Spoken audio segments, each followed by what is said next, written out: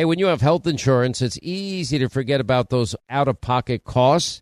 Now, that can be a lot of money, but are your medical bills accurate? Now, it's estimated that over 50% of medical bills actually contain errors. Now, HealthLock can help. HealthLock technology securely connects with your insurance and flags any overbilling, wrong codes, or fraud. Now, you can even have HealthLock work on your behalf to get money back from select past bills. Now, to date, HealthLock has helped its members save over $130 million. Check them out online, healthlock.com. Go there today. Now, nowadays, $20 barely gets you a burger and fries or maybe a quarter of a tank of gas if you're lucky. You know what it will get you, though? For just $20 a month, you can get unlimited talk and text and plenty of 5G data from my cell phone company, Pure Talk. Make the switch today, and if you do it today, you save an additional 50% off your first month. They use the same 5G network, same cell towers as the big carriers, and most families saving close to $1,000 a month. Just go to puretalk.com/Sean, that's Sean, S-E-A-N. Make the switch today so you can actually afford that burger and fries. Hey, what if your home's title, which is the legal document that proves you own your home, is in some criminal's name? Well, that's called home title theft, and criminals all over the world can find your home's title online, and then they'll forge your signature. They'll take out loans against your home, or even worse, sell your home. Now, how do you know some criminal is not taking over the title to your home? You can find out with sign up at HometitleLock.com and use the promo code Sean, S-E-A-N.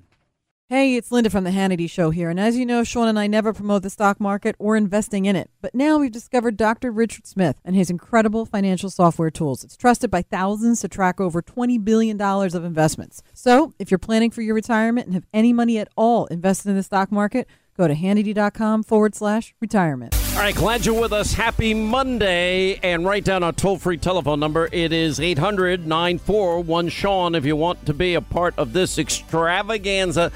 Look, it is not complicated to understand what is going on with the Democrats. This to them might be worse. Mueller, no collusion, no obstruction, than the loss in 2016. Like Trump winning in 2016, they did not see any of this coming. They did not think in their wildest imagination Trump had a shot. And one night I'm just going to do an election 2016 media reaction segment where we're going to go through the night and how the media went from absolutely being giddy and just the happiest people. They thought they knew. The exit polls confirmed that they were right. Donald Trump had not, according to the exit polls, won a single solitary state, and they were ecstatic. I mean, this was like omnipotent ecstasy. You know, a heavenly choir was singing to them, yes, we beat him. And Hillary was going to be president. We did the impossible, and yes, we can. And, you know, we're going to shove it right down Donald Trump's throat that he lost. He lost. Loser. Loser. And then the night starts unfolding. But remember, so the exit polls come out, and I actually called the candidate at the time, Donald Trump, as soon as I saw them. And I remember what I said to him. I said, right now your staff is in another room, and they're about to draw straws in terms of who gets the task of coming in and telling you the horrible news. And that was that you didn't win a single state. You didn't win Florida, North Carolina, Virginia, Ohio, Wisconsin, Michigan, Pennsylvania. It was over. That's what the exit polls showed. Hillary Clinton was going to be the next president. Then I told him the story of 2004. Those same exit polls showed that John Kerry was going to be the next president. That Bush and Cheney lost Ohio and Florida and probably a lot more. And at 5:35 on Election Day, that was 2004, this radio program got a call from then Vice President Dick Cheney with a certain degree of urgency asking the people in the Panhandle in Southwest Florida and others in Florida and people in Hamilton County and people in Ohio to get out and to vote, because he had read the same thing I had read. And we know that John Kerry never became president. So I told that to Donald Trump. I said, sit tight. Nobody knows. I know this. You don't poll the same as any other politician. And I was right. And I really believe that. I never for a second, the amount of credibility I put in those exit polls at that point was next to zero. I just have been through it too often. I've seen it happen time and time again. We just saw it again unfold in Israel when they had the election for prime minister. Those exit polls, Channel 10, Channel 2, Channel whatever, all said that it looked like Prime Minister Netanyahu was headed towards a massive defeat. Well, no, it was one of his biggest margins of victory ever. And they didn't see it coming. So if you watch election night and you watch just the media, they come on the air. Now, you're not allowed to talk about exit polls, supposedly, when you go on the air. You know, you're supposed to maybe use a little bit of anecdotal information, like early signs are showing that voters, male voters went for Trump by this percentage versus female voters going to Hillary. I mean, everything is demographically broken down, et cetera, et cetera. So you're hearing that, but there was a skip. There was a bounce in their step. There was a happiness bordering on giddy and just downright, frankly, orgasmic almost for some of these people in the media. It was like the thrill up their leg all over again, and they had never thought for a second Donald Trump could win. And as the night unfolds, now, my little private story is this. I don't work on election nights at Fox. I don't want to work. They dragged me in one election year, and I was miserable because I want to do my thing on election night. My thing is having multiple computers, multiple TVs, having a beer, eating, bad food, and going and looking at results county by county with the percentage needed based on past history for Republicans to win. I'm always focused, for example, Hamilton County. I'm looking at that particular county in Ohio. I'm looking at Northern Ohio, Cuyahoga County. I'm looking in Florida. Okay, the Panhandle information comes in an hour later. What's the turnout in the Panhandle? How is Southwest, Naples, Fort Myers, Sarasota? What are those numbers looking like? Heavily, you need big turnout if you're going to have any potential for a big night.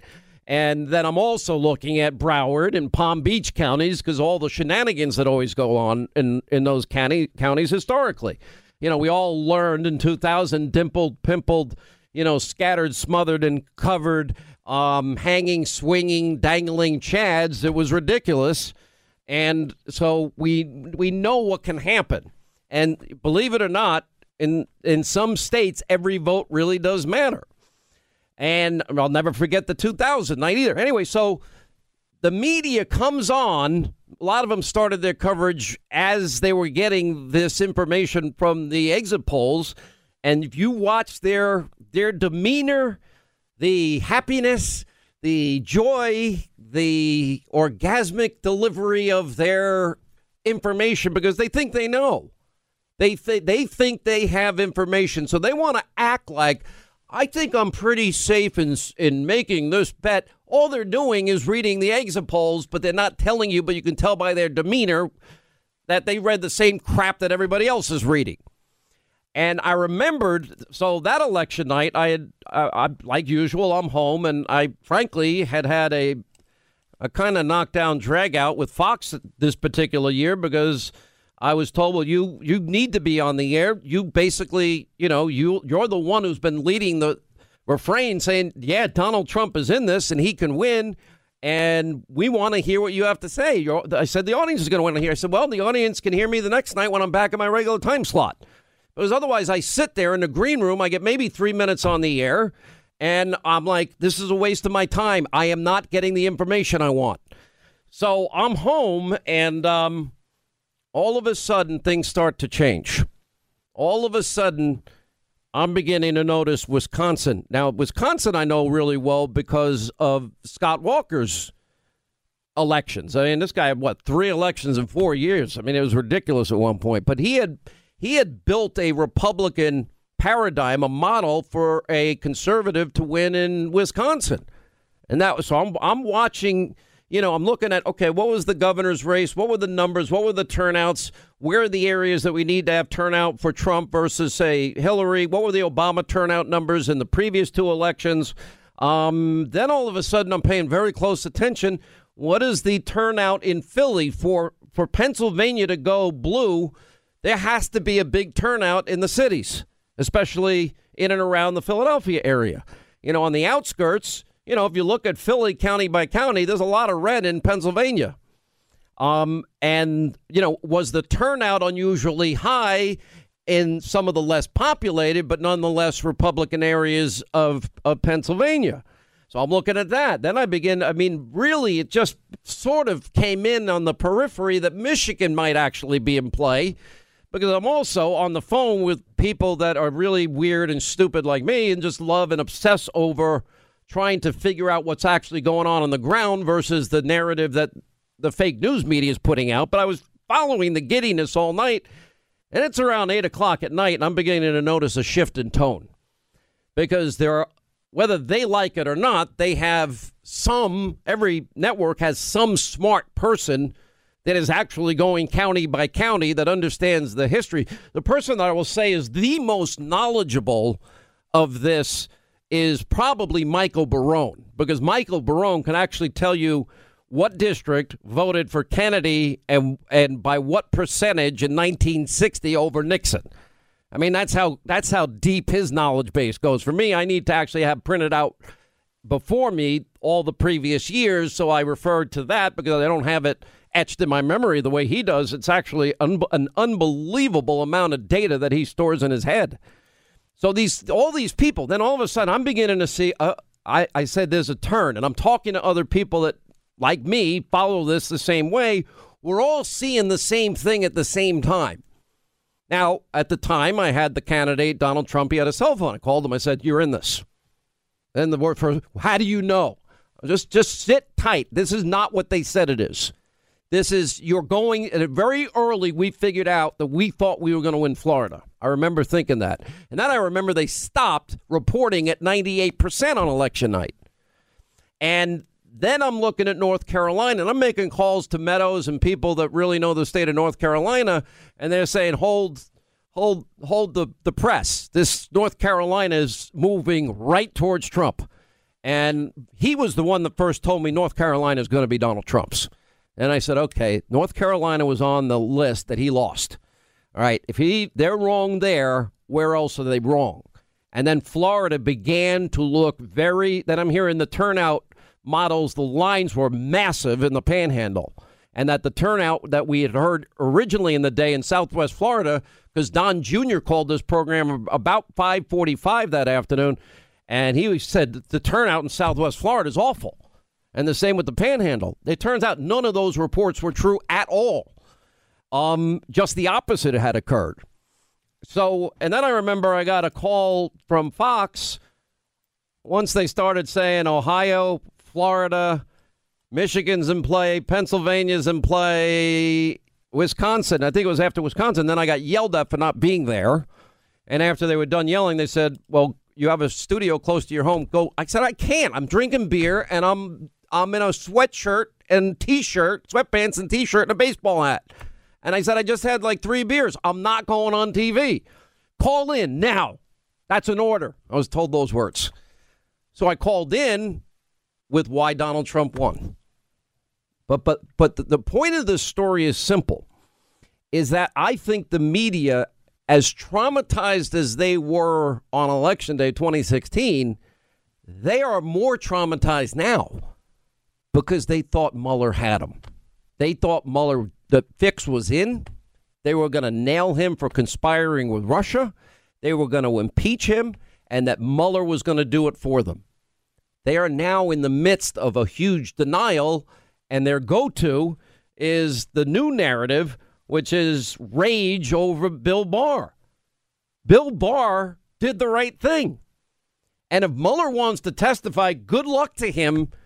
He is going to be grilled at a level he's never experienced in his entire life about why didn't you bring up the dossier if you're supposed to be, all these other. When did you know that there was no conspiring or collusion?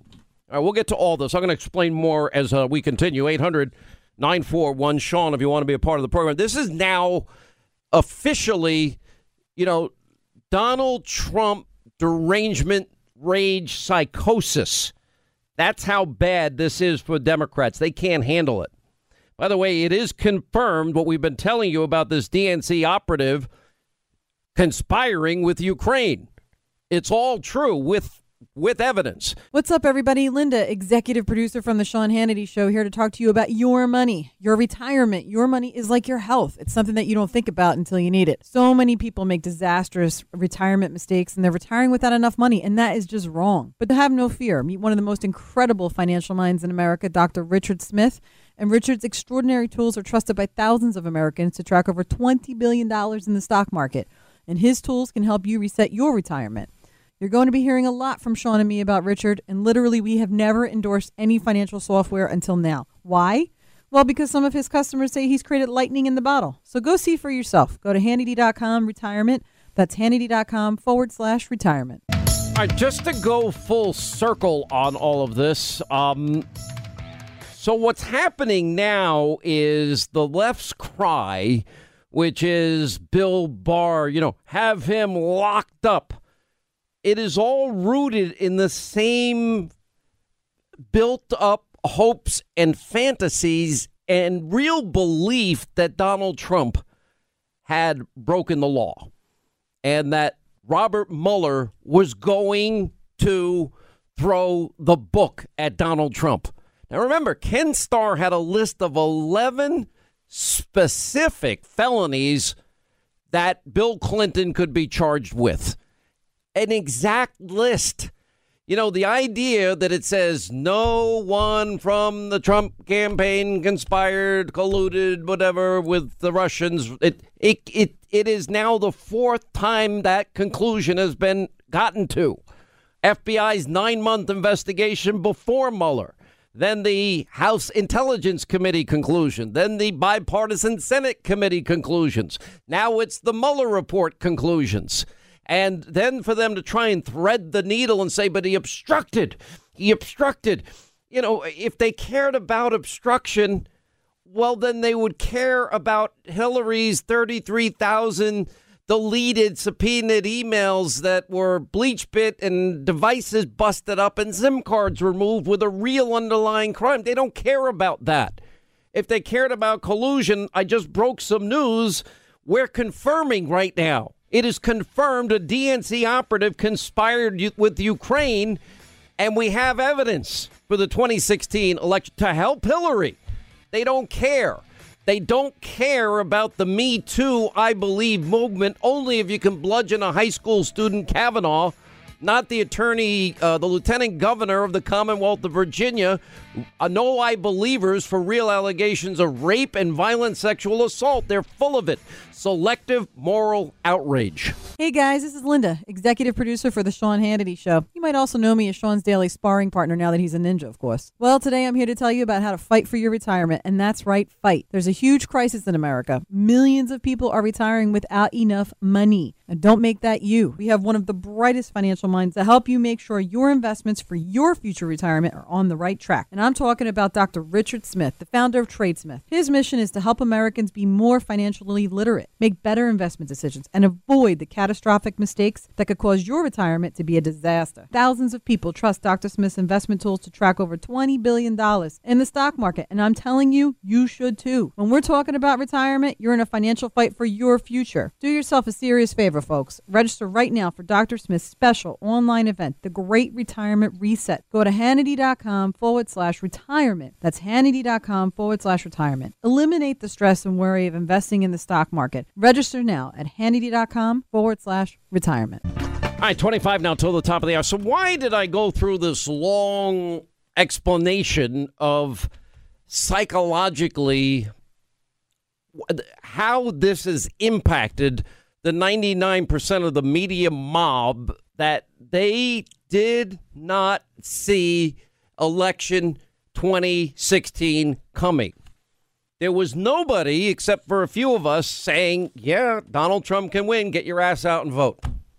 That's what we were saying. That was my message. He absolutely can win. Now, it's always harder for a Republican candidate to win the presidency, which is why they now want to get rid of the electoral system. And they want to go to New York, New Jersey, the cities, with the highest populations of liberals, determining every election outcome. It would be New York, California, Illinois, and New Jersey. Do you favor doing away with the Electoral College? I think when you have a guy in the White House right now who received 3 million votes less than his opponent, something is fundamentally wrong. Yeah, okay. You know what? That's their problem. Now, do you really think all of those red states, do you think Montana, do you think Alabama, Tennessee, all these, do you think they're going to stay a part of a union where, let's see, New York, California, New Jersey, and Illinois decides the president every time? There's no incentive for them to ever stay, ever, if they'll have no say in their federal government. Our framers, they understood all of this. They said as much. In order to form a more perfect union, establish justice, it's all there. So now that the population centers are, well, although it's very interesting to watch that New York, New Jersey, Illinois, California, they're losing, tens of thousands of people every week, month, and year because people are leaving. Why are they leaving? Because of burdensome regulation and burdensome taxation. That's why, that you see the mass migration. Texas alone, Florida alone, both nearly picked up 400,000 people moving into their states because they are absorbing the population from the high tax states, and they have zero federal income tax. Nashville is booming. Tennessee, another no income tax state. Then you have the Carolinas, low income tax, low taxes overall. New York, you get hit with a quadruple whammy. You get, a 10% federal, you get whatever the federal rate is. Now, the president, rightly so, and I now am paying more taxes because of the president's tax cut plan. Because all of these high taxed states, income tax states, like New York, 9.9%. Tax the rich, tax the rich, tax the rich. We did. You did. Now, still God are. forbid the rich leave. They left, and they're leaving, and they're going to continue to leave. It's like California, 13.5% state income tax. All right, add in New York. I grew up in Nassau County. It is the second highest property taxed county in the country. Number one is Westchester County, New York. Then not far behind are New Jersey counties and California counties. And that's property taxes. Here's another thing. I love when my accountant says every year, I could not, if you stuck me in a room for 6 months, ever figure out how to do taxes. I have no idea. I give very strict instructions. Pay. That's what I say. Don't take the deduction. Pay. I said, because they're coming after me. I'm like, just pay it. And they're like, well, for all other clients, we do it. No, it's not worth it. I've been sure enough, they come after you all the time. Doesn't matter what you pay. Then they tell me something really that pisses me off every year. Whatever you do, you can't die in New York. You got to be a resident of like Florida. And I'm like, okay, how do I plan that? I don't know if I have another second thinking about it is going to give me a heart attack on the air, which would make many liberals probably very happy. Because if you die in New York, you pay 10% more income tax. They take 10% of what you did save. So if you're look, this is no BS here. Here's what you got. So 40% top marginal federal tax rate for an individual. Then 10% New York, that's 50 cents of every dollar. Then you work in the city. The city of New York has their little income tax for just the honor of working in the same city as Comrade de Blasio, who doesn't want to build skyscrapers any longer with steel and glass. Well, we can't use trees because they wouldn't like that either. How are you going to build them? All progress will stop, and he's serious, in 5 years. And they're going to put such massive penalties on any contractor that builds it. It's like, wow, let's destroy the entire construction industry in New York along with everything else. No wonder people are getting out. By the way, if you leave New York, California, New Jersey, and Illinois, you can leave, but don't bring your stupid politics with you and destroy the states that you're going to because you voted to destroy your own state. Don't do that to the people who have decided that they don't want being in a highly taxed state. Now, Florida, for example, Texas, they have better infrastructure than New York. Everything in New York is about to crumble. The subway's about to cave in. You know, you have the bridges. Sorry, they look like they're about to collapse. I'm sure they're engineered in such a way that they won't, but they sure look like crap when I'm going over it, except for the GWB, which looks pretty good, I think, recently painted. But my point is, so my accounting guy will say, well, don't die in New York. All of these states, when you die, they take another 10%. So New York, 40, 10, 4. That's federal, state, local income tax. Then you got the second highest property tax county in the country I live in. Then you've got all the hidden taxes. Then you got the gas taxes. Where do you want to die? Anywhere but New York. I don't want to die as a New York resident. So what we'll do? What we'll do is what? I can't leave. Ethan and I will put you on ice. We'll put you on life support. Life support? Yeah. We'll put you on a plane. On a plane? We'll fly you to Florida. Okay, you got to keep me alive for 6 months and a day. That's right. And if you can show I'm alive for 6 months and a day, I can officially be in Florida. There you go. Seems like all right, but this is the point. And then Elizabeth Warren says, no. And the Democrats, they want a 70% top marginal rate for individuals and a 90% top marginal rate for corporations. Okay, what does that mean? They're not just going to leave New York, California, New Jersey, and Illinois. They're going to leave the country. And they're going to do what Cuomo was talking about, take their money with them.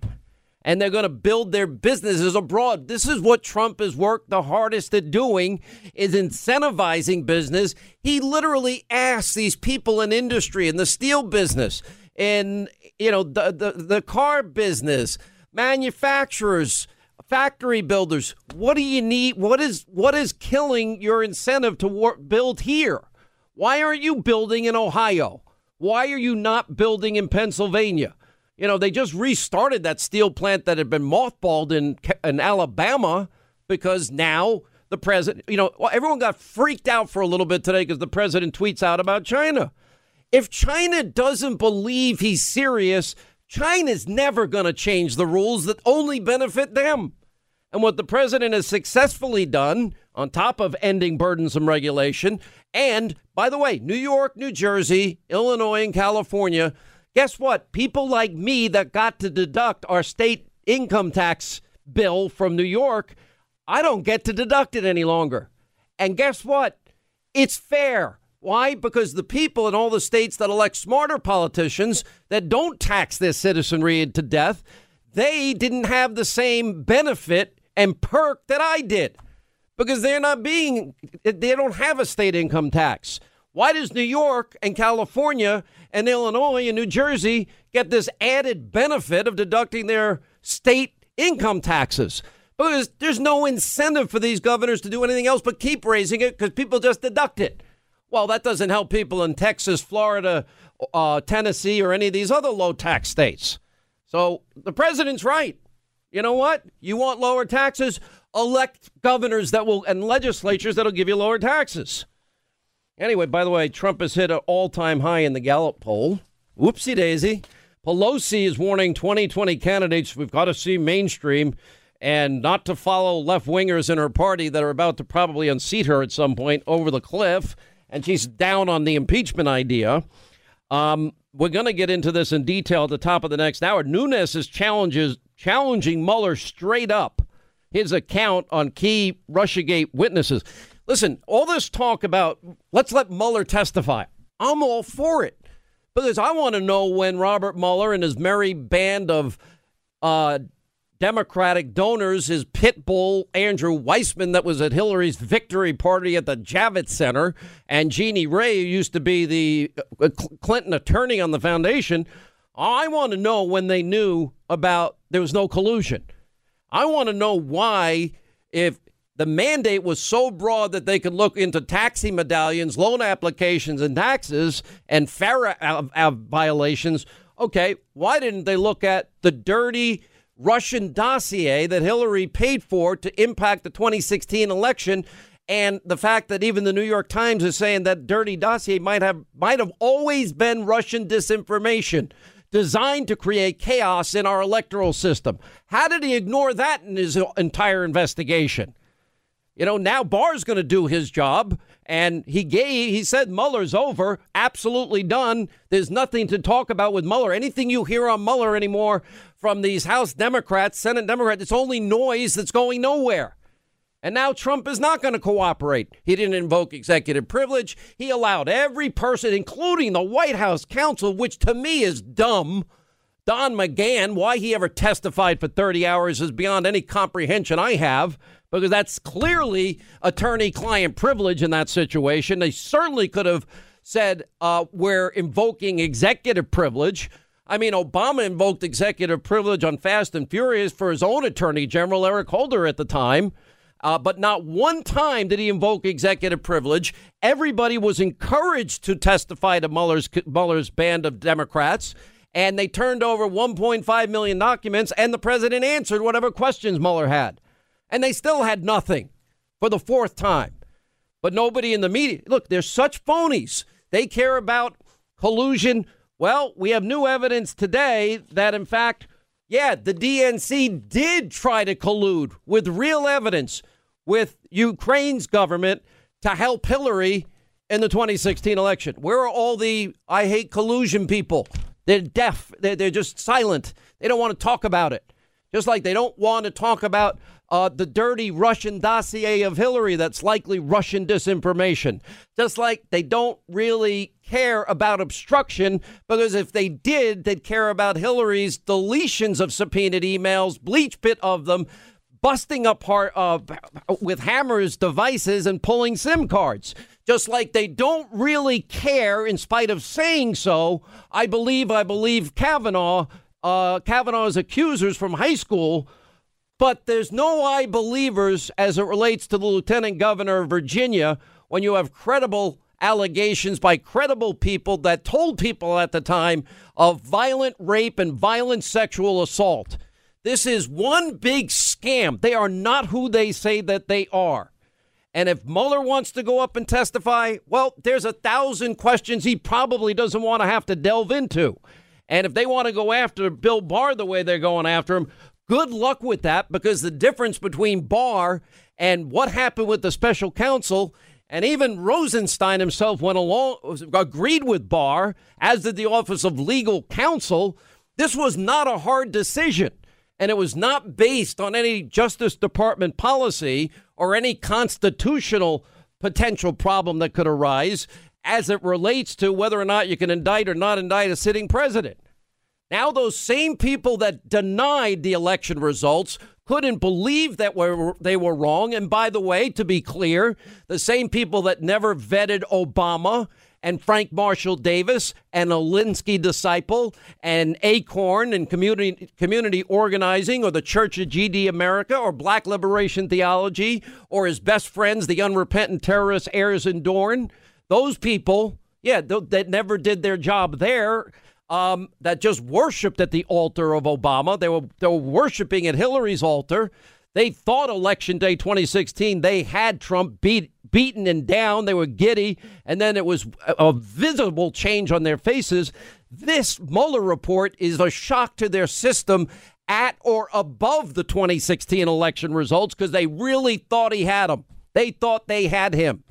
And now the only thing they've got to do is they're floundering with noise and lies and more conspiracies rather than maybe turn a little bit introspective and say, we messed this up. We lied and we created conspiracy theories and we did no fact checking and we took on every anonymous source that was thrown at us. They never told you Obama's record. Oh, they got it wrong with Richard Jewell in 96. Yeah, they're still doing it with UVA, Duke lacrosse, Ferguson, Missouri, Cambridge police, and Baltimore, Maryland. They suck. And now we have a poll out today. 7 out of 10 Americans think they lie regularly to the public. And you know what? They do. What they failed to say in that same report is that Mifsud was actually related to Italian intelligence services. So you can't, if you're Mueller, you don't get to just report part of what you want in the story. You have to put the entire piece before the American people. He didn't do that, so we're calling him out. This is not how investigations are supposed to be run. When you look into Mifsud closer, Professor Mifsud closer, you realize that he is connected with all kinds of intelligence agencies, including our own FBI. And in that letter, Sean, you'll see there's pictures with FBI agents at the Link campus where Professor Mifsud teaches at. So we asked the question, and I'll sum it up like this. We want to know every document that these agencies have related to Mifsud, because if he is in fact a Russian agent, this would be one of the biggest intelligence scandals for not only the United States, but also our allies like the Italians and the Brits and others, because if Mifsud is a Russian agent, he would know all kinds of our intelligence agents throughout the globe. So we ask those questions. We want those documents. We're giving them a week.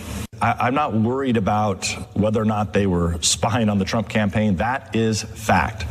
What I want to know is how many spies with an S were involved in this.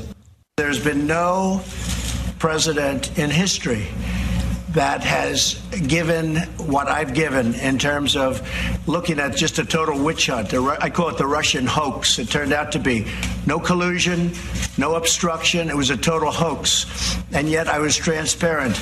We gave 1.4 million documents. We gave hundreds of people. I let him interview the lawyer, the White House lawyer, for 30 hours. Think of that, 30 hours. I let him interview other people. I didn't have to let him interview anybody. I didn't have to give any documents. I was totally transparent because I knew I did nothing wrong. It turned out I did nothing wrong. All right, hour two, Sean Hannity Show. Write down our toll-free telephone number. It's 800-941-SEAN if you want to be a part of the program. They're the president, as he has done for 2+ years, denying. Now we have 4 separate investigations confirming that the president has been right. There was no collusion. There was no conspiracy as it relates to Trump, Russia, the Trump campaign, and Russia in the lead up to the 2016 campaign. Now, specifically, what Devin Nunes is talking about is this English professor. Now, we knew part of the story, but we didn't know all the story. This is where the Papadopoulos, quote, spying aspect of everything that happened came in. Remember, the attorney general said there is spying. The question that Devin Nunes just asked, how many times and how many spies were involved? Now, up until last week, we did not know that as part of Stefan Halper's attempts he was told to spy on Papadopoulos, and Carter Page also expanded out to Sam Clovis. But we didn't know we had the young 30-something flirtatious model involved in kind of making it known to Papadopoulos that she's available, but she's seeking really information about Donald Trump, Russia, and the campaign in this setup of Papadopoulos.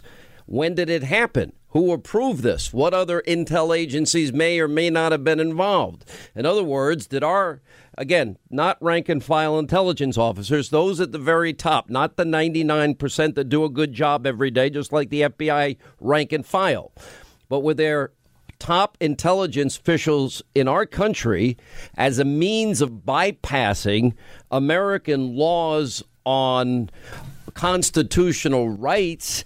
Were they outsourcing illegal activities that they could not do for the purpose of spying on Americans to even some of our allies like Great Britain or Australia or perhaps Italy. I don't bring those three countries up by accident because that is, the undercurrent of what we've been hearing now for a long time. And how did we get to this point? And when did this real Russia collusion narrative, when did it get started? Who knew what, when, and where? And when did they know all of this?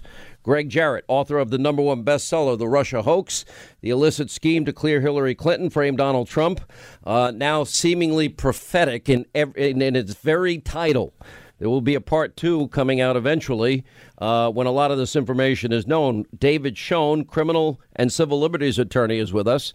There's a lot to unpack between what Papadopoulos said to me last week, that the only thing the New York Times got wrong is it wasn't an FBI spy. Right. And how did we get to a counterintelligence investigation, which was Lindsey Graham's question to the Attorney General? Well, there was a lot of lying and spying going on, principally by the FBI and probably the CIA. In fact, Lying and Spying is the title of one of the chapters of the forthcoming book. It'll be out in a few months. But it looks like George Papadopoulos, a fairly naive young guy, was absolutely set up by the FBI and intelligence agencies. He's fed phony information from this guy Massoud, who has connections to the FBI and Western intelligence sources, who leans over a breakfast one day and says, "Oh, the Russians have dirt on Hillary Clinton. They've got her emails." Papadopoulos is then suddenly contacted by a bunch of different people, including Alexander Downer. He didn't just run into him in a bar. It was a setup. The Australian diplomat. That's right. Downer pulls out a phone and starts apparently tape recording with leading questions. George, you're the middleman with Russia and Trump. George, you were involved in the hacking of Hillary Clinton's emails. George, tell us about the collusion going on. None of which was true. And Papadopoulos is like, what are you, nuts? And he eventually says, I have nothing to do with this. I'm out of here. Fast forward a few months and you got Halper, who's on the FBI payroll. You've got Azra Turk. They both do the same thing. They sit him down. They seemingly tape record him with leading questions, trying to set him up. And this was used as part of the pretext to investigate Donald Trump, along with the phony dossier that the FBI knew was fabricated. They couldn't verify it. They didn't care. They used both of those to go after Trump. All right, David Schoen, I think now, everybody had this, collective gasp that the Attorney General said the word spying. As he said, it's not a pejorative. I mean, we spy on them, meaning our enemies. They spy on us.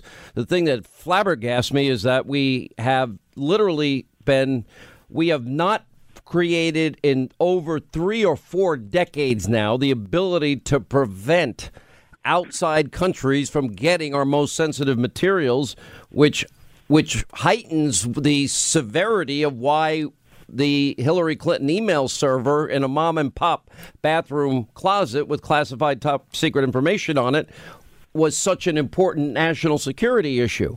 But what we're seeing here now is between the FISA warrant, the Papadopoulos issue, now we add the blonde flirtatious bombshell to the equation.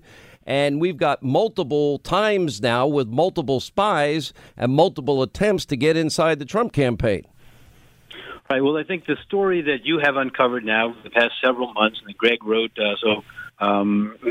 clearly about, and is going to write more clearly about, is that the problem right now that we face is getting our own house in order. We have a politicized Department of Justice. Leadership sets the agenda. If we know now, as we do, and you have proven without any question, that the leadership at the FBI, leadership of our intelligence agencies were willing to abuse the FISA court, the most secret court in the land, the most intrusive court in the land. And they gave license then to any other operatives to go out and spy on the Trump campaign to suit their agenda, which was ensure that Donald Trump never was elected president. Everything is turned on its head. If there is evidence of spying, it came from the Clinton campaign. If there's evidence of spying, it came from our own Justice Department. So while we obviously have to be vigilant about foreign governments intruding in our affairs and hacking our computers, right now we have to get our own house in order and make sure that this never, ever happens again. Well, I agree with all of that. You know, we're now heading into whether I want to go back to last week, and I know I keep highlighting this, when Lindsey Graham goes through a list, Greg, right, of, you know, what are things we need to now investigate, what we need to look into. And the last thing is, you know, he goes through a whole litany of questions about the Mueller report. And no, Mueller's dead. Anything we hear from here on out about the Mueller report is over. It's all noise. Do you share my concerns about the FISA warrant process? Yes. Do you share my concerns about the counterintelligence investigation, how it was opened and why it was opened? Yes. Do you share my concerns that the lack of professionalism in the Clinton email investigation is something we should all look at? Yes. Do you expect to change your mind about the bottom line conclusions of the Mueller report? No. Do you think the president's campaign in 2016 was thoroughly looked at in terms of whether or not they colluded with the Russians? Yes. And the answer is no, according to Bob Mueller. That's right. He couldn't decide about obstruction. You did. Is that correct? That's right. You feel good about your decision? Absolutely. That says it all to me, Greg, is that basically everything you, me, and our ensemble cast, including David and so many others, you know, which was really a small group of us, versus the 99.9% that went down the Russia hoax rabbit hole with lies and conspiracies, we were right the whole time. Oh, absolutely. And, you know, we always knew there was no evidence obstruction of collusion, and Mueller found it. No evidence. That's what he found in his report. And as for obstruction, it is not obstruction if the president is exercising his constitutional authority to fire somebody. You cannot take an improper purpose and convert an otherwise lawful act into a crime, period. Can a president be charged with it? Of course he can. For destruction of evidence, for concealing witnesses, for other acts, but not for exercising constitutional authority. Stay right there. Greg Jarrett, David Schoen will continue more on the other side. And as we continue, Greg Jarrett and also attorney David Schoen. All right, David, we've given our list of where this is going. I just played before the break everything that the Attorney General, we have the Attorney General now in investigation. We have the Inspector General FISA abuse investigation. We have the leaking investigation with Huber. It seems that the Attorney General now is literally going into every aspect, going back to the rigged investigation into Hillary, through FISA abuse, through an attempt to unseat a duly elected president.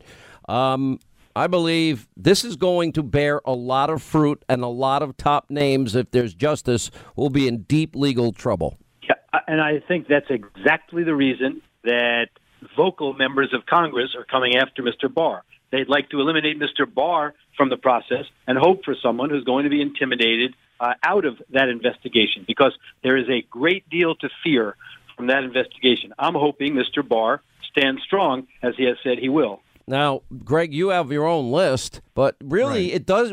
If we're going to have equal justice, equal application of our laws, and remain a constitutional republic, we better start with Hillary's rigged investigation, not out of revenge. It's just simple, fundamental equal justice issues. If law enforcement and government officials were using their positions to ignore the law and clear somebody of a crime for political reasons, that's a whole host of crimes, including obstruction of justice. What about their desire to have Mueller testify before Congress? Doesn't he work for Barr on this case? He does, and Barr would have some say in it, although he said last week when he testified, I have no problem with Mueller testifying. The president cannot invoke executive privilege because he really had no conversations with Mueller. He answered some questions. But doesn't the statute say that he's to report to Congress?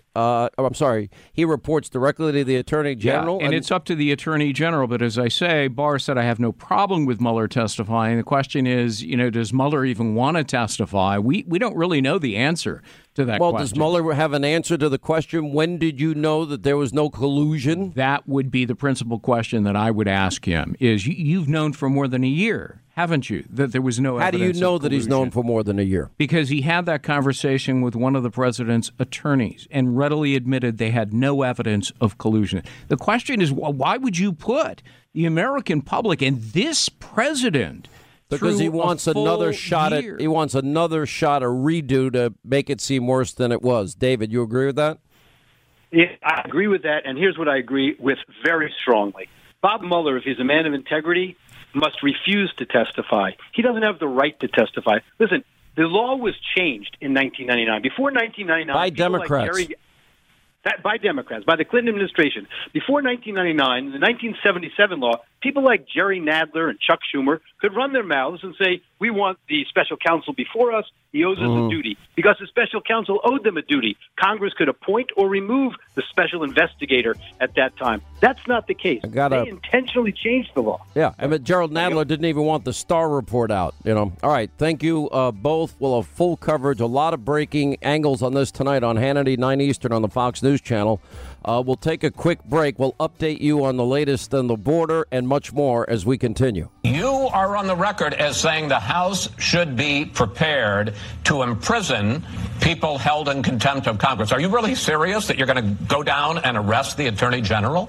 Well, what I'm serious about, Chris, is the Congress has the absolute responsibility to collect evidence, to compel the presence of witnesses to testify under oath.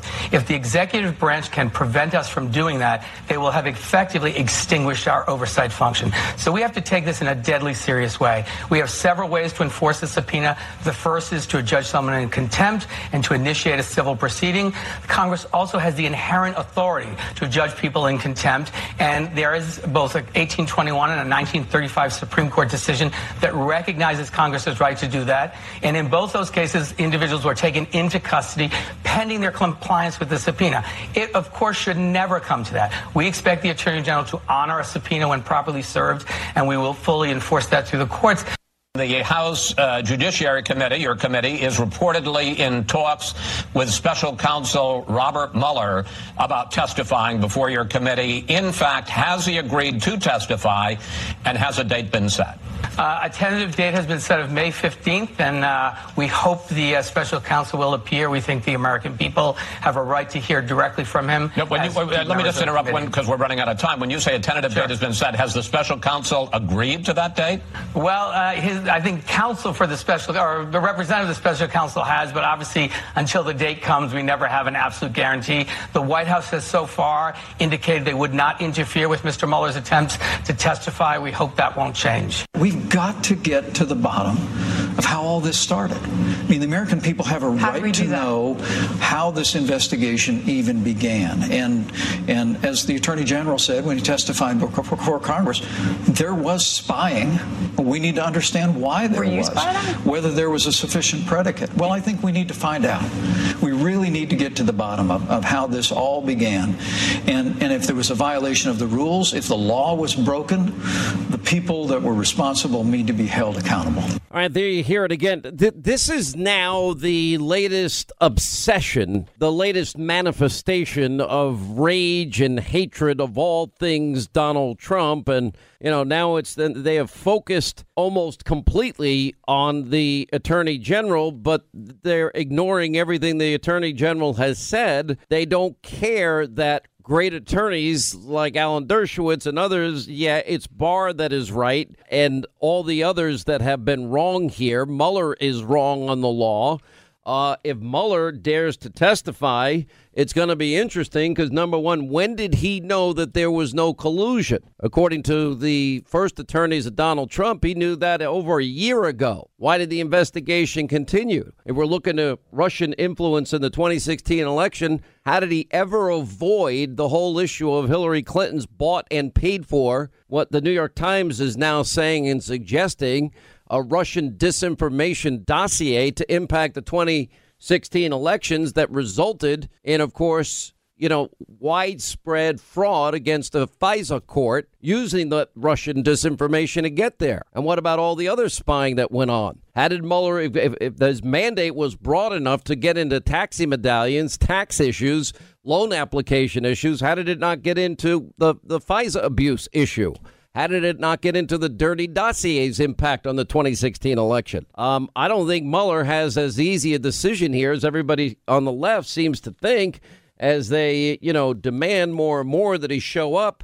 That sounds to me like another potential boomerang impact. Then you've got Nancy Pelosi rejecting the impeachment of Trump, now putting it at odds with the radical extreme, even though she's pretty radical herself. Barr's disclosure in his, she doesn't want impeachment. She knows it's political suicide. Barr made a major disclosure in his Senate hearing. The Daily Caller picked up on this. We had picked up on this, that the Senate during the former Australian diplomat Alexander Downer was an FBI source for information about Papadopoulos. We learned a lot, as we were just discussing with Greg and David, about Papadopoulos. Now you can add a blonde, flirtatious 30-something spy involved in the meeting with the London professor and Stefan Halper. I mean, it just gets deeper and deeper and deeper as we move on. And then if we care about collusion, how could we not pay attention to the Ukraine saying they've got evidence that the DNC sent emails looking and hoping to collude with Ukraine? We don't care about that type of collusion, that conspiracy. No, it's only if it's Trump. Just like if you can only bludgeon Trump on Me Too, I believe. We'll do that with Kavanaugh back in high school, but we'll ignore, allegations of rape and violent sexual assault against the lieutenant governor of the Commonwealth of Virginia. Just like every other bit of hypocrisy that exists, it just stinks to high heaven, the whole lot of it. Anyway, joining us now is Congressman Andy Biggs of Arizona. He wrote an incredibly strong, powerful piece today. Just came out about a couple hours ago. Why the House Democrats are out to get the Attorney General. You sound apoplectic in this, and I think you make the most compelling arguments of pretty much anybody else on this. How are you? Yeah, well, hi, Sean. Thanks. And you know what? It all boils down to one thing. The Democrats hate Donald Trump, so they're willing to do anything. They want to shoot the messenger here. But William Barr is merely the messenger, and there's really nothing that he has said or done that is actually that contrasts or refutes Mr. Mueller's entire his entire memo. But you know what? That is not what they want. They were trying to impugn Donald Trump through his surrogates and attack him in any way they can, and that's what I'm trying to get at. And it's all lined up for the 2020 election. They're also providing distraction because they know that when the IG report comes out from Mr. Horowitz, that they're in trouble with that. There's a whole lot of stuff going on right now that they really don't want the American public to focus on, and that's why they're going after William Barr. We've been lied to for over 2 years.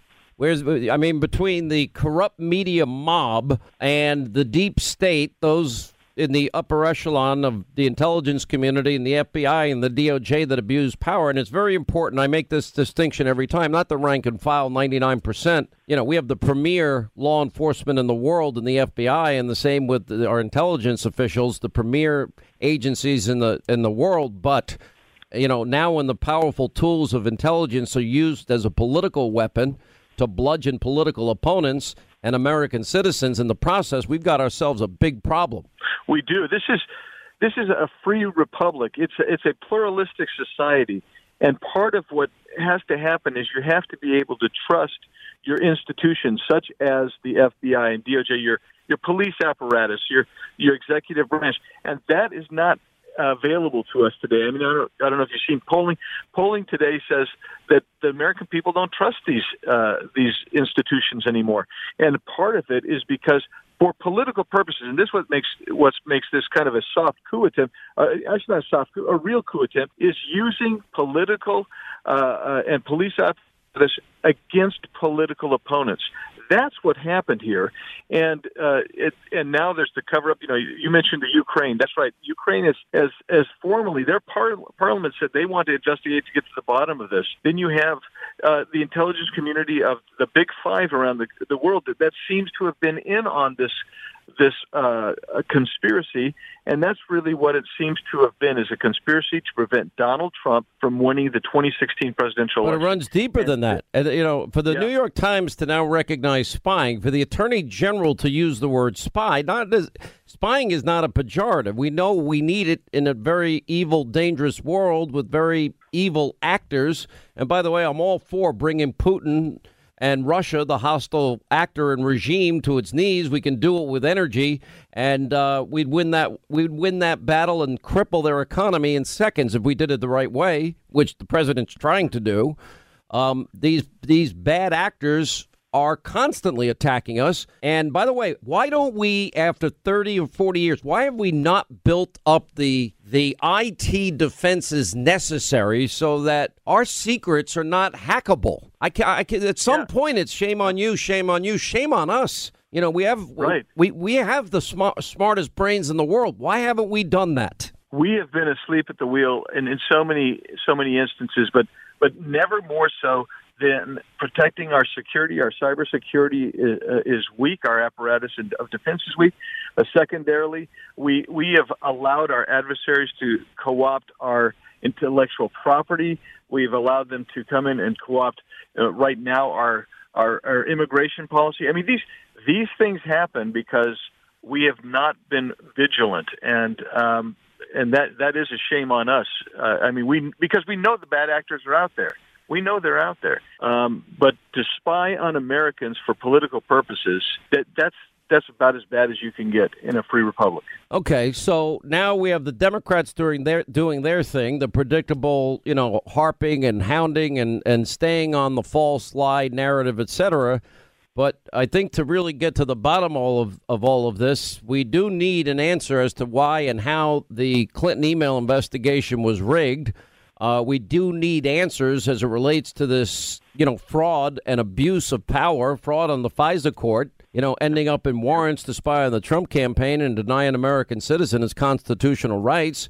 Who signed off on the dirty dossier, perhaps Russian disinformation dossier, as the New York Times is suggesting. Then we've got to find out how they tried to bludgeon Donald Trump with same as part of an insurance policy, advancing a narrative that many knew was never true from the beginning. I mean, with now closed-door testimony released of Strzok and Page, they're saying that, well, first of all, there was never any evidence in the lead-up to the appointment of Mueller, no evidence whatsoever about any conspiring or colluding with Trump and Russia, nothing, and no there is Strzok's phrase, and that the Attorney General was guiding and protecting and rigging the investigation into Hillary and her server. And at this point, we're beginning to find out everybody knew the dossier was dirty and it was political and it wasn't verified. What about people that lied to a court like that? What would happen to me if I lied to a court like that? Well, if you lied to a court like that, you'd be going to jail.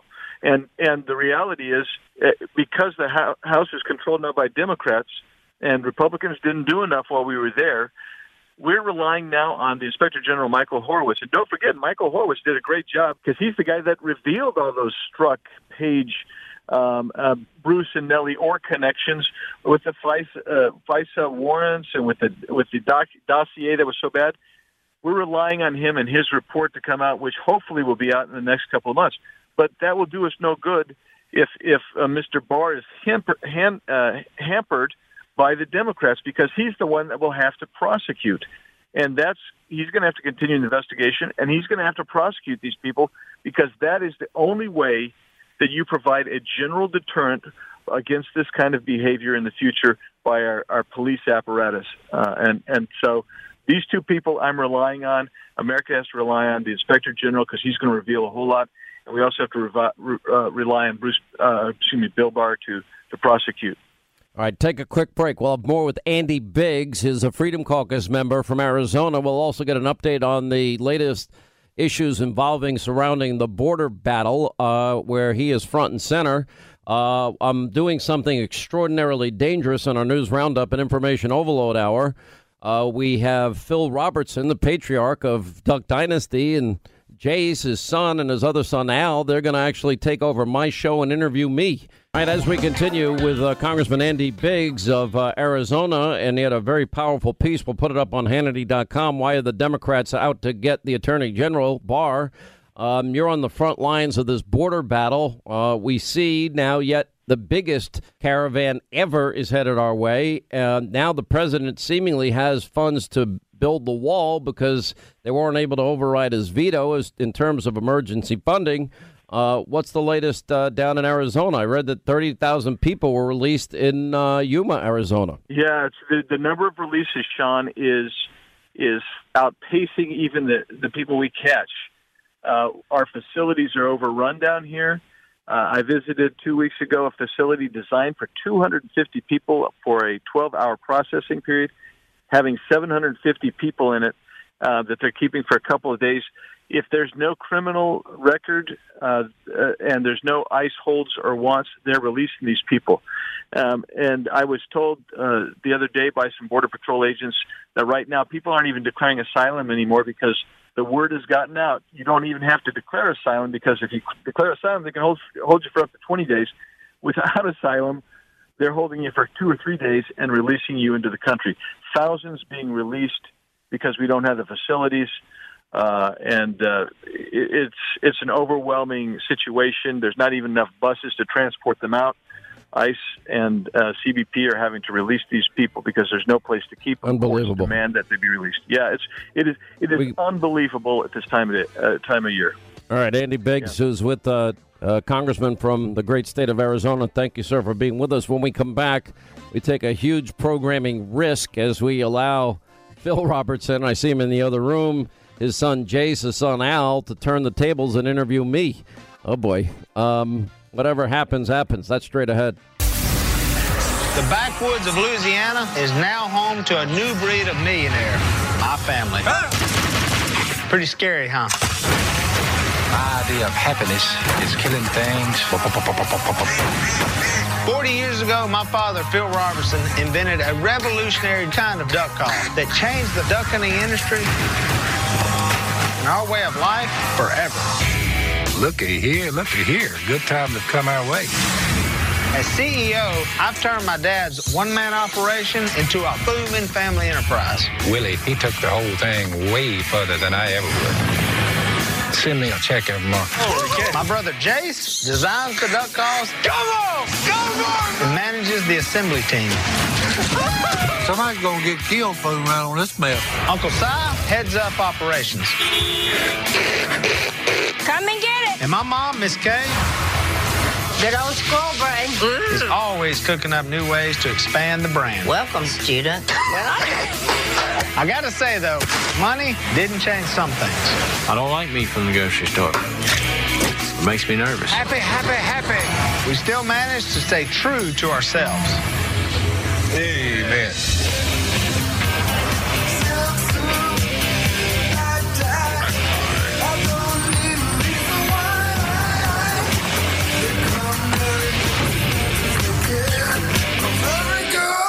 About as sharp as me. I am not ashamed of the gospel because it is the power of God for the salvation of everyone who believes. First for the Jew, then to the Gentile. For in the gospel, the righteousness of God is revealed. A righteousness that is by faith, from first to last, just as it is written, the righteous will live by faith. I am not ashamed. I am not ashamed. I am unashamed. What about you? All right, that's the trailer for what is called the Unashamed podcast of the Robertson clan. And by the way, Phil Robertson, its patriarch, is with us now, along with his sons Alan and Jace of Duck Dynasty fame. He has a brand new book out, The Theft of America's Soul. It is a fascinating read, and it's on Amazon.com, Hannity.com, bookstores everywhere. And we're actually doing something very brave and courageous. We're allowing all these three guys to to interview me, kind of, sort of, for their podcast. Guys, welcome to the studio. So what are you guys here for today? Our brand new podcast is called Unashamed with Phil Robertson. It's Jace, it's me, it's Dad. It's Where's Willie? How did Willie get out of coming to New York? We don't let Willie get anywhere near serious discussions. You've been around him before, right? Oh, yeah. No, I've been around him before. He thinks he's the boss. And, it's the great patriarch, that's right, Phil, of the family that did it all. What Willie does is he waits and he sees if it's successful, and then if it is, he comes in and takes credit for it. Is that what happened with the whole Duck Dynasty? Well, yeah. Dad started the business, and Willie took over, and now it's such a big deal, right? Follow the money, Sean. Oh, good. Follow the money. It's Uncle Si. Why isn't he up in New York? You couldn't handle it? Si's famous line is, he said, boys, let me just explain this. He said, I've acted like an idiot my entire life. He said, but I never thought I'd find a bunch of fools like A&E to pay me to do it. That's true. But he's got a great sense of humor. He does. I had the pleasure of interviewing you guys. So you guys control this interview, because otherwise I'm going to just take over. Look, I know it's what you do. So the first thing I thought of is we call this Unashamed because it's been obvious from the family's sake that we stand up for what we believe in no matter what. I mean, obviously we had a huge dust-up with A&E over it and other things that have happened. And by the way, Sean, you were one of the first guys that called us to check on us and to help us, and we appreciate that, because there were others, but not many, but people that said, I know what you guys are about to go through, Well, the one thing, everybody selectively hears what they want to hear. And I was raised a Catholic, but I did go to 12 years of Catholic school. In high school, it was a seminary. I had to study. We went to Mass every day. We studied Latin. This was serious. You had to say you would consider the calling in the church, except 3 weeks in, they said everybody but Hannity, because we don't want you. And by the way, and that is a true story. No lie behind that. I was pretty incorrigible. I was 17, 18 years old, tending bar till 4:30 in the morning. Right. When I was 17, and it was just a different life that I had. But I do have a conscience. I believe that's a living God within all of us that I know pretty darn well when I'm doing wrong and when I'm doing right. Right. And my conscience convicts me, tells me to knock it off. I mean, by the way, you're telling me to knock it off. Go ahead. No, the people you are sparring with, every day, you just said the magic word. Their conscience has been seared over as with a hot iron. You see what I'm saying? Because when the lies come out and you say, wait a minute, how could you lie like the conscience? It's just seared over. You see what I'm saying? Plenty of texts say that. Many, there's a reason why one of the big 10 in the Bible, if we're going to go there, is thou shalt not bear false witness. That's right. Because it's so damaging. That's right. Satan, Jesus said, is the father of lies, deceit, and the father of murder. And I'm looking at both of them. The ones you're dealing with are champions of both, and it's a tough battle you're in. That's why we talk to you about spiritual matters, because we want to make sure that God has given you His Spirit, born of water, and you must be born again of water and the Spirit. So when you look at that, you say, we're trying to make sure you've got the power to withstand the onslaught you are currently participating in. But you see what I'm saying, Sean? Interesting point about this line. Look, you can deal with anything. You can work out anything. But when you have lies, you can't work that out. That's the only thing I punish my kids for. I'm like, I don't care what you did. Let's hear Own it. I have my daughter's phone. I picked it up. I was like, is there anything in this phone before I check it? I check my kids' phones. And I'm like, is there anything in here? She's like, nope. I got in there. She's thinking all this stuff has been deleted because it's, I found it. And I'm like, what happened to this? I'm not going to find anything here. And that's what I was trying to explain to her. No matter what you do, we can work through it. But when you lie, when we can't discover the truth, any progress ends right there. That's where you are with what the current struggle you're in. Spiritual warfare. The evil one works in those. He works in them. So we're warriors. Working. You say, how come they are in lockstep and their mind is just straight and nothing seems... How many of them have you seen that you changed their mind? None. That's Phil, what I'm it's saying. 99% that went down a 2+ year narrative full of lying, full of abuse of power, corruption, and they did it willingly. All right, we'll take a quick break. We'll come back. More with the Robertson clan. It's led by its patriarch,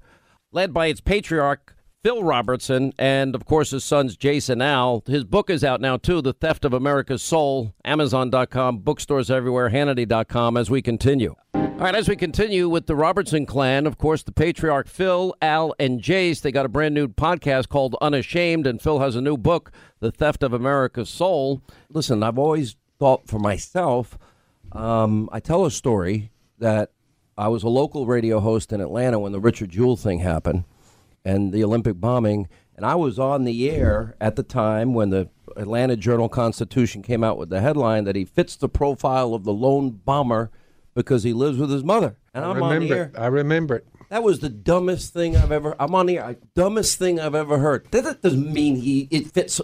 He lives with his mother probably because they make enough money. That's right. So I didn't know it at the time. Richard Jewell was listening to my radio show, and I was the only one in the media that said, I'm not rushing to conclusion here, and it's not guilt by accusation in America. And it ended up he gave me one of his first interviews when it was all said and done. He died 44. I'm sure the press killed him, and he did not like it.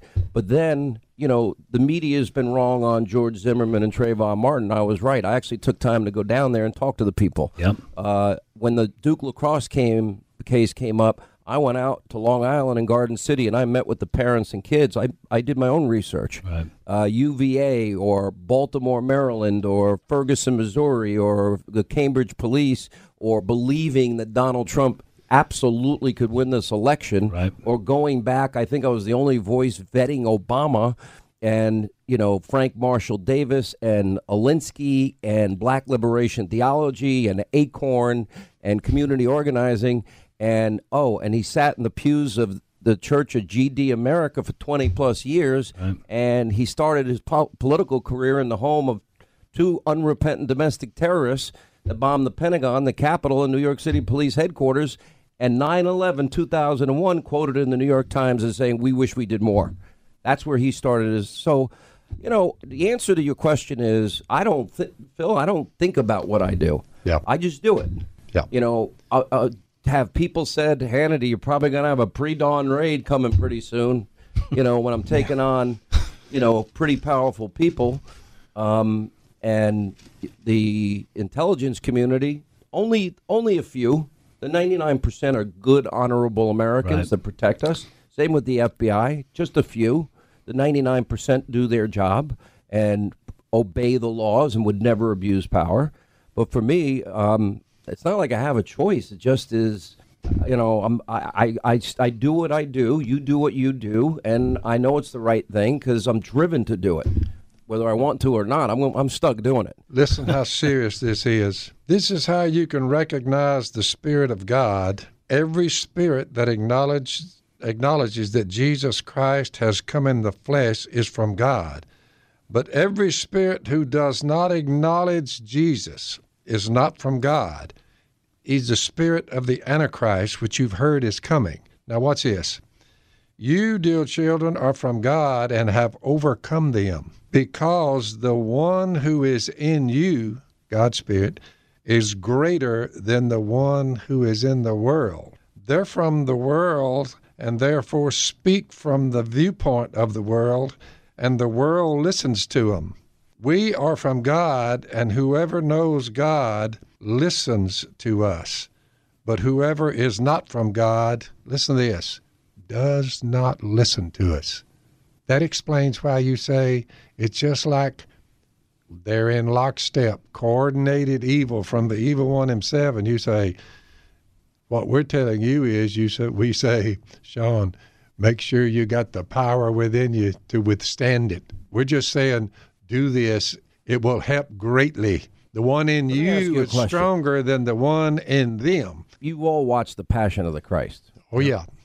I cannot watch that movie. It's tough. And it not take me down. Yeah, that's right. That movie touches me deeply. I believe Phil. I know you wanted to dunk me in the back of in the swamp with the alligators, and I said I'll do it, but I'm not doing it there. Trust me when I tell you, we want to dunk you anywhere. I don't care. Get a bucket. No, you can dunk me right here. I don't care. Here's some water flying all over my head. Well, Sean, you're a good American. You really are. The reason we connected with you immediately. I want to tell you one thing. Sure. You know how you know there's a God?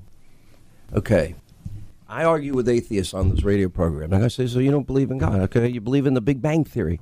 I said, well, what you believe then is that all of this energy existed. You're not giving me a source of the energy, just existed. And then it collides together and creates perfection. Yeah. You know, details. The moon, the sun, the stars, the planet, gravity, all We're humankind. traveling at 66,000 DNA 700 miles an hour as I speak. The planet. Right. And it's doing like this, turning like this at 1,000 miles an hour. Universes within universes within universes. That just happened? And it's no way. No way. And it's going around, right? You say, you talk about precise. We're just the right distance from the sun. Mercury's too close. Venus is too close. We're just right. Mars is too far. Perfect. The only ones that's not perfect is us. That did. But by the way, you can be considered, viewed as 100% flawlessly perfect once you believe Jesus died, was buried, and raised from the dead. And look, I already believe it. I know it. Now you've got to enact that. You've got to die to sin. The old you. Well, you bury it. It's kind of talked about your old life. You were just as bad as me. Just to be very blunt. Maybe worse. Maybe worse. I'm admitting my incorrigibility. Your woman was right when she told you when you said, "Look, them old graybeards said I need to be baptized." But honey, what do you think? You're in divinity school. She said, "Sean," because Al told me this that you said, "Sean, technically they're right." I said, well, technically, if we're right, his woman and all three of the people that love him, the Robinson clan, if we're all technically right, move. All right. Well, look, we need to go. Right, Sean, you're a busy man. Thank you so much for being a part of our podcast. Don't get kicked out of hotels, Jace. Next time, I'll try. You're up in New York City. And facial profiling. We'll have more. We'll have more on this podcast about our friend Sean Hannity. Thanks, oh boy, Sean. that's Appreciate dangerous. Thank you all for having me. All right, 25 now till the top of the hour. 800-941-SEAN is our toll-free telephone number if you want to be a part of the program. Now, the story is, and I want to be clear, you weren't on the West Monroe, Louisiana trip, were you? I know James was there, and I know that Tim I wasn't there. That was my Michaela. brother-in-law. Okay. And I remember because I remember, Tim, we cooked out steaks at the Duck Dynasty compound. And it's the strangest thing I've ever seen. I mean, the place is packed wall to wall with just visitors, just people wanting to stop at Duck Dynasty and buy stuff. Well, it's the Duck Commander. Yeah, the Duck Commander, but this is the main location. If you've ever watched Duck Dynasty, I mean, this is the real place. And honestly, Phil's home is a trailer. Behind the trailer is Miss Kay's, state-of-the-art building cooking facility because she loves to cook. I mean, I can only imagine what it cost to build that thing, which they built for her. Phil is kind of like me, except he's camo. I'm just jeans and T-shirts and baseball hats. Are you growing a beard anytime soon? No, I'm not growing a beard. No, I'm not growing. Notice Al, the one son, does not have a beard, and he stands out like a sore thumb. He's a sweetheart. Well, because when Jace last came to New York, he was thrown out of Trump Tower because they thought he was a homeless guy, and they had to apologize to him. I think Trump called him, this is before he was president, and said he was sorry that his security. I mean, because you don't really see Duck Dynasty beards in New York, and it's frankly, you could easily mistake them. Now, actually, they blend in. Why? Because now beards are very, very popular. Not their beards. I don't know if you've been to Brooklyn lately. I don't see that seen many. a hockey game recently? They fit in quite nicely. There's definitely some changes, but I'm just telling you, it is. But they dress in camo that looks like it hasn't been cleaned in 15 years. I'm not saying, and there's nothing dirty. They just look like they just got back from hunting, which they did. And so he got kicked out. Anyway, so they have this big, so we're cooking out. And I remember because I was, as usual, I'd take over and cook the steaks. I love to grill, and Willie was there, and Uncle Si was there, and Phil was there.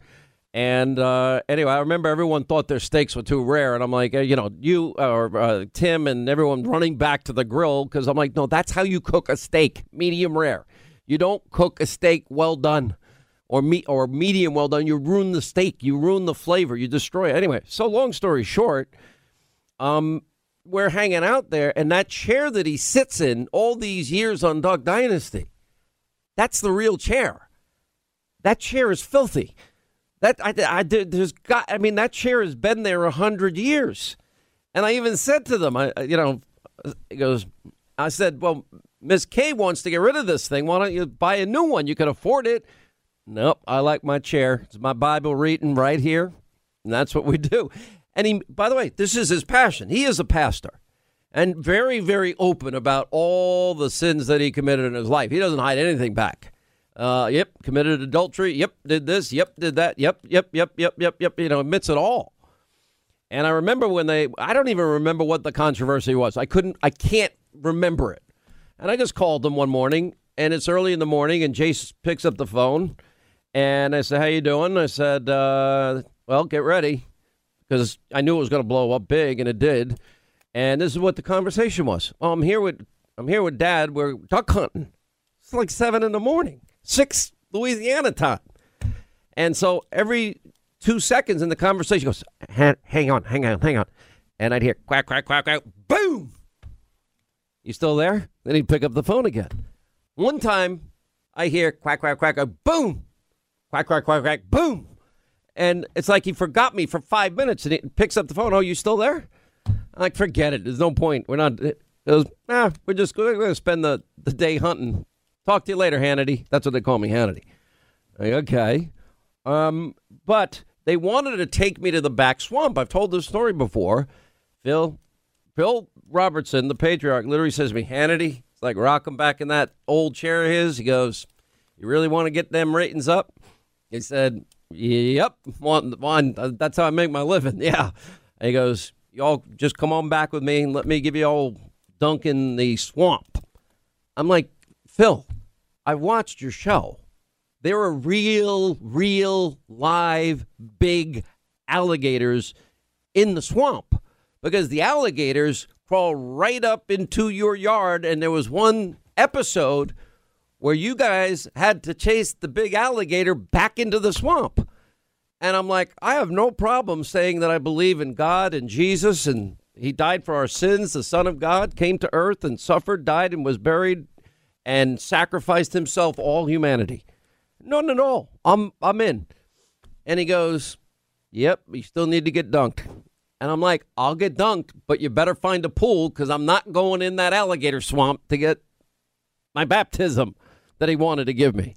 I said, take a bottle, take a bucket of water. You can shove my head down that way. I don't care what you do. But I'm not doing it in the swamp.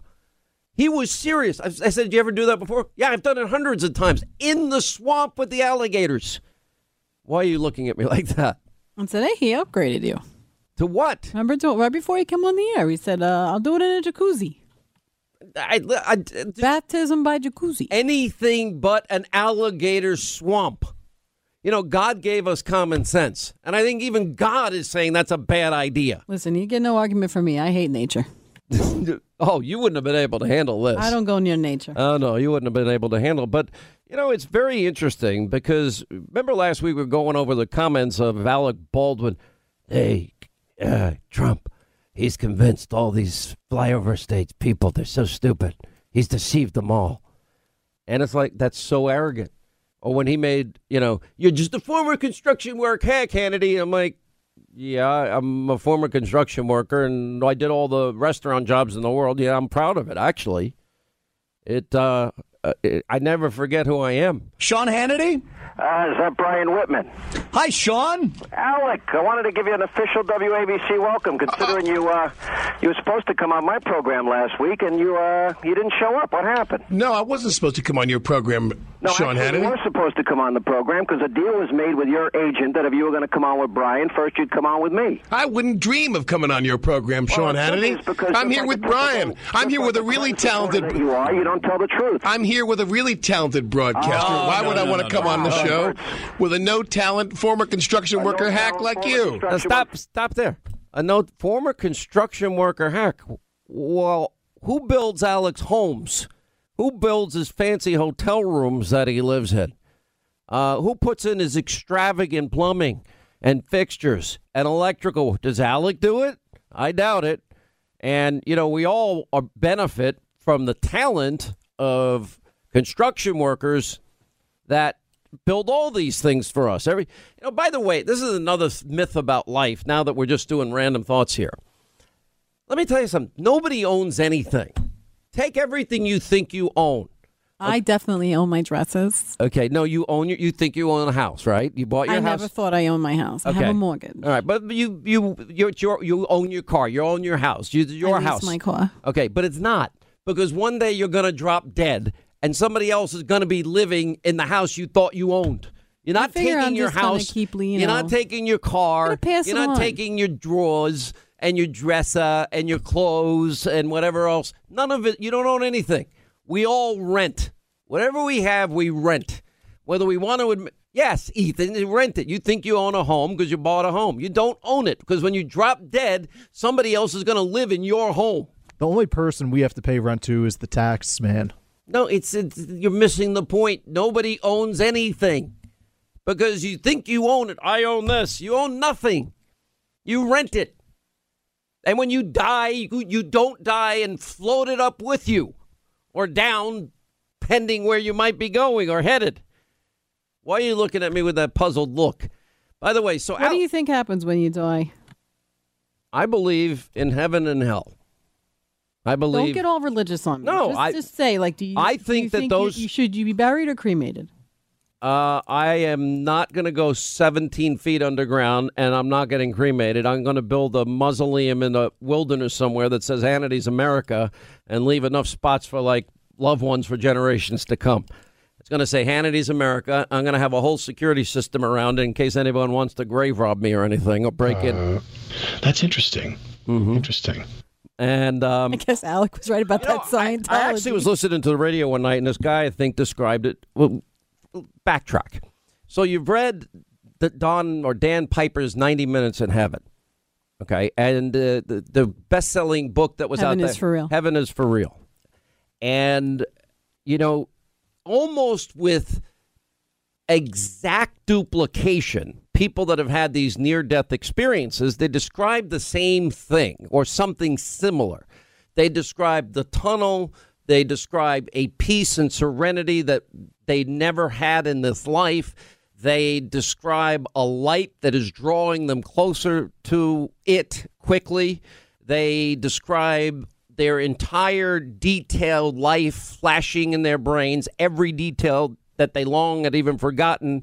They describe a warmth. They describe meeting loved ones. They describe music, songs, angelic voices within angelic voices, but they comprehend, simultaneously dozens of separate singing songs at once. They describe real pearly gates. They describe meeting relatives and often describe a relative saying, it's not your time yet. You have to go back. And they all say they don't want to come back. They want to stay there.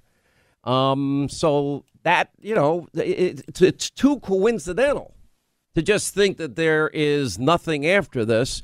The only thing that makes sense, and when we argue on this program, and it's not your favorite topic, when an atheist calls in and I say, okay, you believe that all of this energy existed on its own. To be an atheist, you have to believe something comes out of nothing, that it all existed. Where did it come from? You're talking about, an explosive, majestic amount of energy that collides and creates the heavens, the moons, the stars, the universe, planets, universes within universes within universes within universes, from the tiniest, creature that we can't see with the naked eye to a little baby ant to an elephant, a rhino, and a giraffe, to human beings and to babies being born. You have to believe that there is something so powerful and majestic. I think God transcends time. I think this idea, I think God always was and always will be, that there is no past or future. It's always to God the present. And we don't have, as human beings, in my mind, any real ability to comprehend the majesty of God. We just don't have it. We don't even take the time to look at the craters on the moon. When you get a good telescope, are pretty fantastic. Or look at Mars, you can get a good shot of Mars, which is amazing. And now that we create these other telescopes and, we send our sight reaching ability into the stratospheres, we're learning that the universe is even that much more majestic, that much more unending. And I think that the story of God is one that only we will know on the other side. And I believe that every man, woman, and child was created by a God with talents and ability and a proclivity towards either good or evil, and that this life is a bridge, and you can cross over from one side to the other as long as you're breathing. At some point, at the end of the road, you're on one side or the other. Amen. All right, as we wrap up for today, all right, we're loaded up tonight, Hannity on the Fox News Channel, with news and information you won't get anywhere. And the most amazing story that is not being told is all the Trump economic Armageddon talk. Where are all those people now? Historic jobs report, incredible economy. Europe grows at 0.3% the last 2 quarters. We have a government shutdown and grow at 3.2%. We'll get into all of that tonight. Now, this issue involving Ukraine, collusion, conspiring to impact the 2016 election is getting bigger by the second. We have full and complete coverage of all of that. Carter Page also reacts to all of the new news that has come out, the degree of spying, including a hot Russian bombshell. Greg Jarrett, Larry Elder, Karl Rove, and yes, the Robertsons that want to baptize me in an alligator swamp. I can't do it. It's all happening tonight, 9 Eastern. Hannity, Fox, thanks for being with us. We'll see you tonight, back here tomorrow.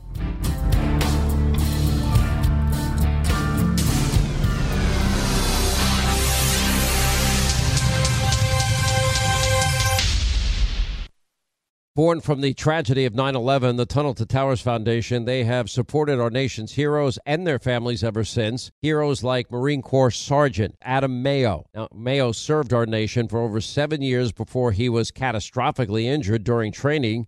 Now, he was left paralyzed from the chest down, severely limiting his ability to move around his home independently. Now, Tunnel to Towers paid for Sergeant Mayo's mortgage, and that removed that financial burden from him and his family. The foundation gave him a specially adapted smart home designed for his very specific needs and injuries.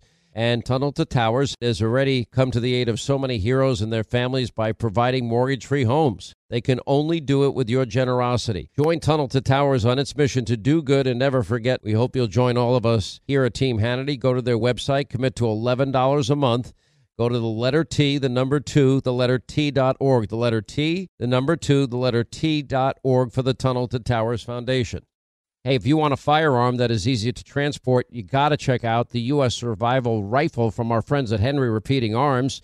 Now, it is a portable rifle that you can put together, take apart in just minutes. And then when you're not using it, you can store the parts in the little case that it comes in. It's so small you can store it pretty much anywhere, and it's light enough to carry everywhere. Now, it comes in black and 2 different camo patterns, and you can pick one up for $300 to $400 depending on the finish. Check out their videos. Go to their website. It's one word, henryusa.com/survival. And while you're there, make sure you order their free catalog. Now, Henry makes more than 200 rifles and shotguns and revolvers, all made in America, all backed by a lifetime satisfaction guarantee and the best customer service in the business. Go to their website, henryusa.com. Get their free catalog. They'll send you free decals and a list of dealers where you are. That's henryusa.com. Free catalog decals for the Henry U.S. Survival Rifle. Hollywood is under siege from an external force. Now, the same Hollywood that sold the American dream, they are now making nightmares a reality. Many major films make choices to appease the Chinese Communist Party to be distributed in China. Now you can join Tiffany Meyer, an investigative reporter in the Hollywood Takeover, brought to you by the Epoch Times, where she reveals how the CCP exerts control over some of the major studios. Now, don't miss the most important documentary about Hollywood yet. And for a limited time, you can watch the first 10 minutes for free at HollywoodTakeover.com/Sean, SEAN.